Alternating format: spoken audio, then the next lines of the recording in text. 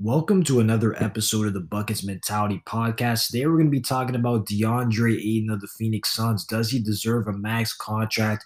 And the Suns have been extending a couple players such as Mikal Bridges, Landry Shamet.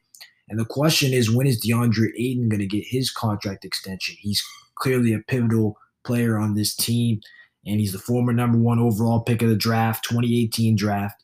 But originally he wasn't living up to the hype. Many saw the production of Luka Doncic and Trae Young, guys who put up superstar numbers on a nightly basis and weren't seeing that level of talent, production, or impact at all, let alone consistently out of Ayton. This past season, thanks in large part due to the addition of Chris Paul, we saw Ayton take that jump into being a very good low post presence on both ends of the floor. He averaged 14 points a game and 10.5 rebounds on over 62% shooting from the floor in the regular season, and he played 69 out of the 72 games for the team. That was the second best record in all of basketball. In the playoffs, he took that up to another level, averaging 16 points and 12 rebounds a game on 66% shooting for the Western Conference champs, including some stellar games on AD, arguably the best big in the league, and he dominated the Clippers in the Western Conference Finals.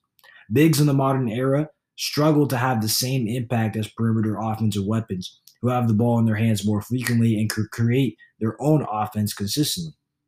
While Ayton is a solid post player, many of his buckets are assisted off the pick and roll from either Booker or Chris Paul lobs. Compared to the players at his position, I would argue that Ayton is a borderline top five caliber player at his position. And although he isn't in the same tier as guys like Luka and Trae Young, he deserves a max contract due to his fit next to CP3, who they just maxed out, and Devin Booker, the future of the franchise moving forward.